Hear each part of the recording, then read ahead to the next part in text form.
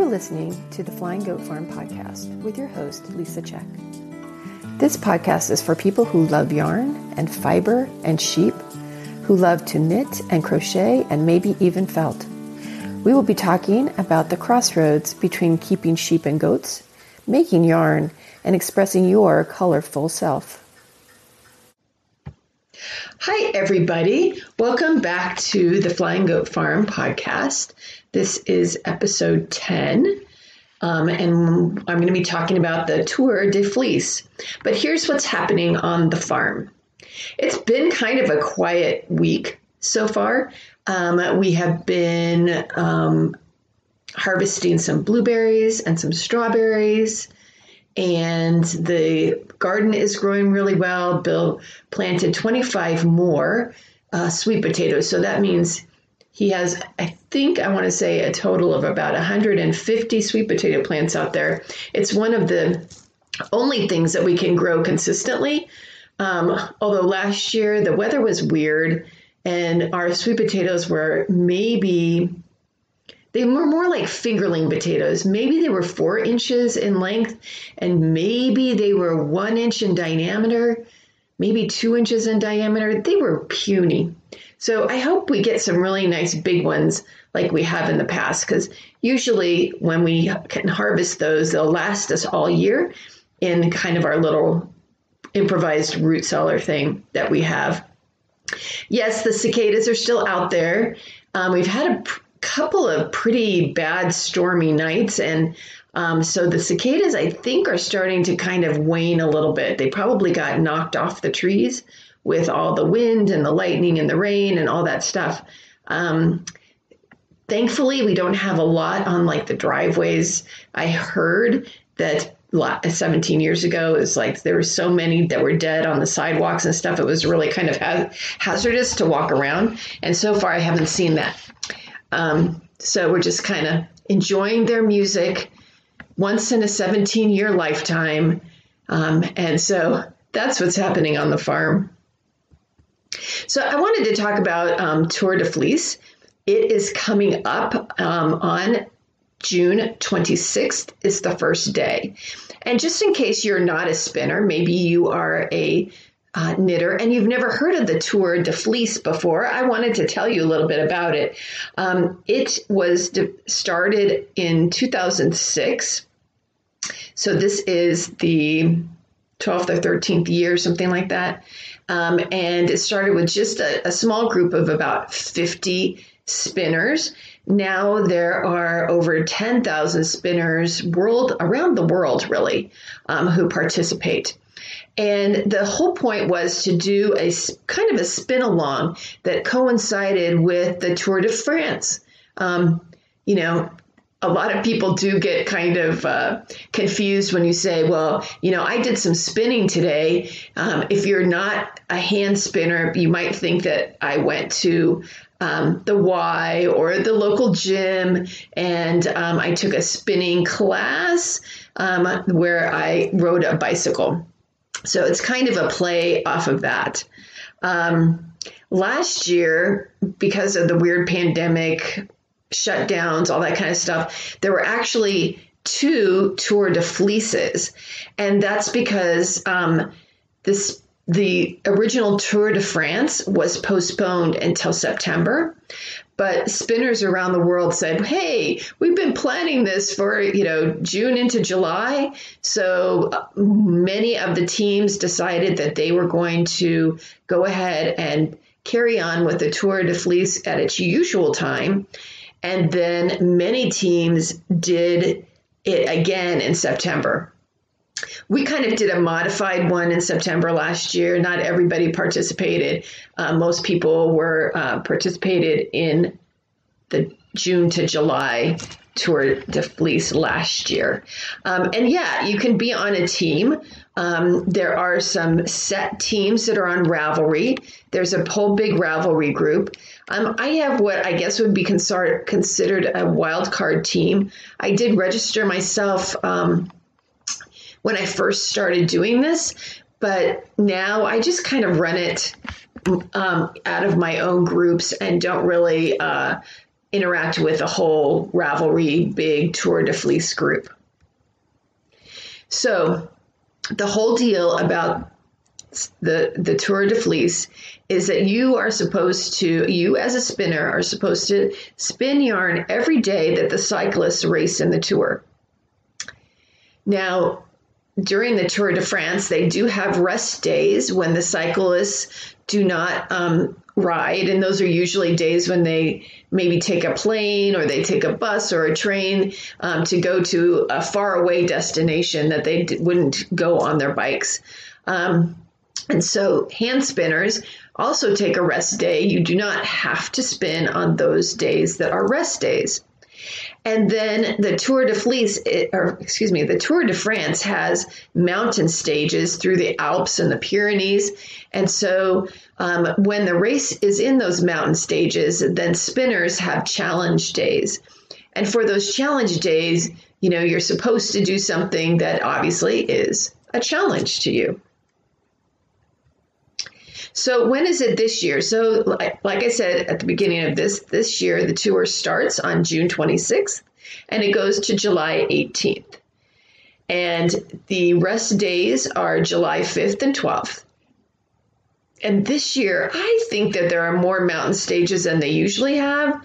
There are 6 different mountain stages. So that means that there's 6 challenge days. So, and they're all kind of close together. So July 3rd, 4th, and 7th, July 11th, 14th, and 15th. Now, lots of the teams and lots of individual spinners, they decide that they are going to spin the entire time that the cyclists are on the road.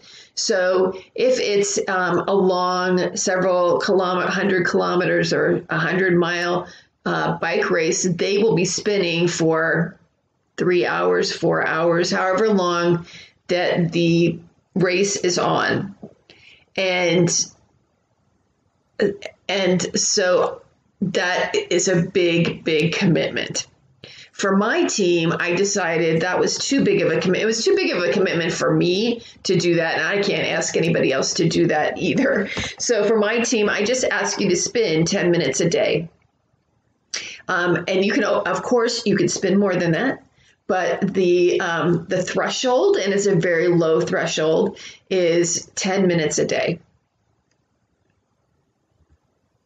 So who would do something like this? It's kind of, it is a big commitment. But who can do it, who would do it? Any spinner at any level can be part of this. You can spin on a wheel. You can spin on a sharka. You can spin on a spindle. You can spin with a treadle wheel. You can spin with an electric wheel. The whole point is to make yarn from roving or fleece and have a great time doing it. And where can you do this thing? Lots of people do have like spin togethers, a crafternoon or something like that. But even if you're by yourself, you can spin outside. You can spin inside. You can spin in the public, or you can spin in private. You can spin while listening to a book on tape, or while binge watching something on Netflix or Disney Plus, or like I do, I actually watch the race while I'm spinning when I can. You can spin on vacation, and I have done that, or you can spin even on a Zoom call, especially if you have some kind of work Zoom call and you don't have to put your face on. You could be there spinning while you're in your meeting. That's probably cheating, right? Okay, so I told you where you can do it, who would do it, when it is, but why would anyone do it? Well, there are so many benefits. So simply, this is the single best way that I feel like you can improve your spinning, because you're spinning every day. You're spinning for a certain period of time, even if it's 10 minutes a day. I talked about this with knitting before. Doing something 10 minutes a day moves you forward. And because there are those challenge days, you can also use that to perfect a technique that you are still working at. Or you can learn a new technique on those challenge days. And for me, what the past few years, what I've done is make my goal to be spinning enough yardage to knit up a project. And again, another great reason to do this is just to be connected with other spinners who are in your same community and seeing what other people are spinning. I know for my team, I ask people to post a picture every day of what they're knitting, or not knitting, what they're spinning or where they're spinning, or just to, give us a little sense of what your progress is for the day. And that's so much fun to see the other stuff that people are doing, because it may be something that you never even thought of doing. And then it will open up your eyes to say, well, wow, I didn't know that I could spin a single to stay a single. So maybe I will try that at some point on a challenge day. So I was thinking back to, how many years have I actually done the Tour de Fleece? And my first tour was 2016. So this one coming up is going to be my 6th year of doing it. My first tour I did as a team, as the Flying Goat Farm team. And that year we did go on a vacation over 4th of July. And I took my spinning wheel with me and some fiber. And so on down times, when we were watching the news or, after dinner or whatever, kind of winding down, I would pull out my spinning wheel and spin. And so that was really a fun thing to do on a vacation. And even if you didn't want to take your wheel, you definitely could take a spindle and be spinning, and you can even do that in the car. There's some people that I know that have e-spinners and they spin in the car. They plug it into the cigarette lighter, which is pretty cool. But anyway, that was 2016. And my goal of that was just to provide a community for spinners that I knew in our area, people that had bought roving from me, people that I taught to spin. So the next year, with 2017, my goal was to reduce my collection of spinning fibers that I've been carrying around for a long time. Some of them are 20 years old. And I have all kinds of stuff. I have a lot of cotton and naturally dyed cotton. I've got recycled denim jeans that were made into cotton sliver. I've got silk, and of course I have wool. And so I really just wanted to pull out my collection of spinning fiber and just work from that. And I did, and it was fun. It was a lot of fun. 2018 was the start of my spinning my lamb fleece to make a sweater. And telling you this, it's a little bit on the embarrassing side because, man, it took me 3 years of Tour de Fleece to make enough 3-ply yarn to make that sweater. In 2018, I think I got about a little bit less than halfway there. I needed to make, because I didn't know exactly what sweater I was going to make, I decided that I would spin 2,000 yards of 3-ply sweater yarn. And I wanted to do 3-ply because I thought I might do a cable, and 3-ply is great for a cable. I just wasn't sure what I was going to make. And you know what? I'm not going to do that again.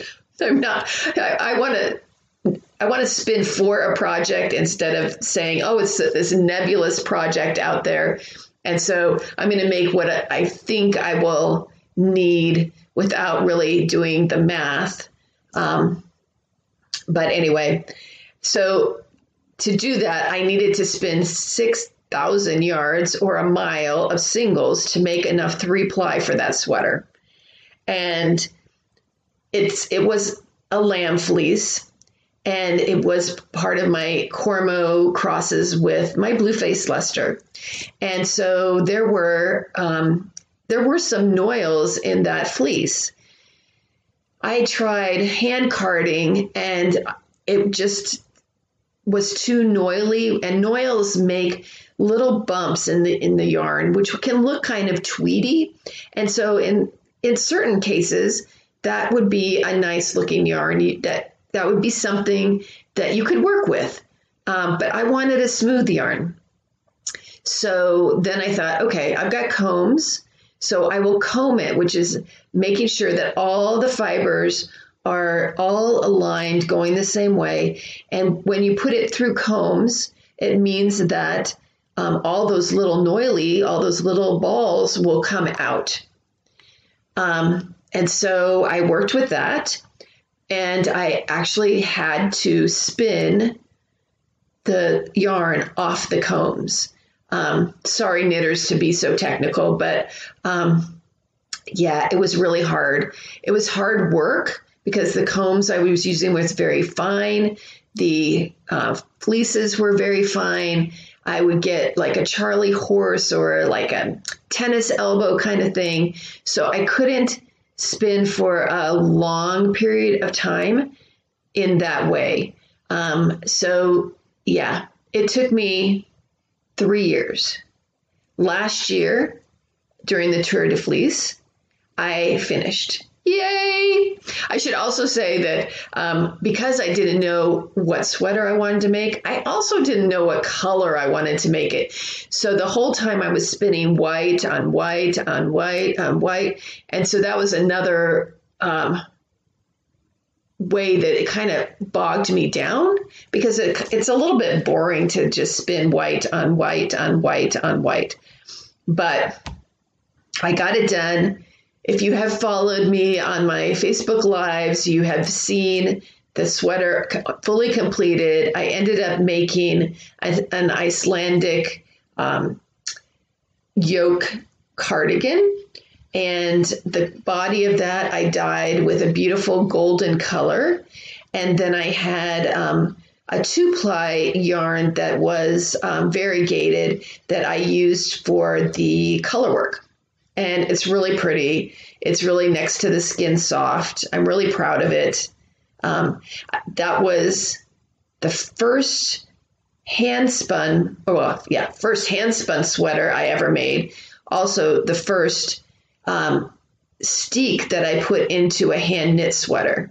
I had done a steek before, but this was the first one that I had actually knit, and it turned out fantastic.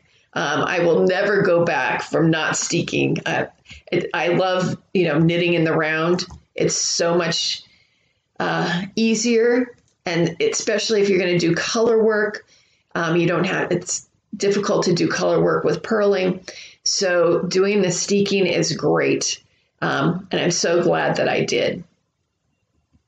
So that leads me to this year. So again, if you're part of my team, I ask you to make goals for yourself for your spinning time, and to let everybody know these are what my goals are, because it's fun and inspiring to listen to what other people are doing.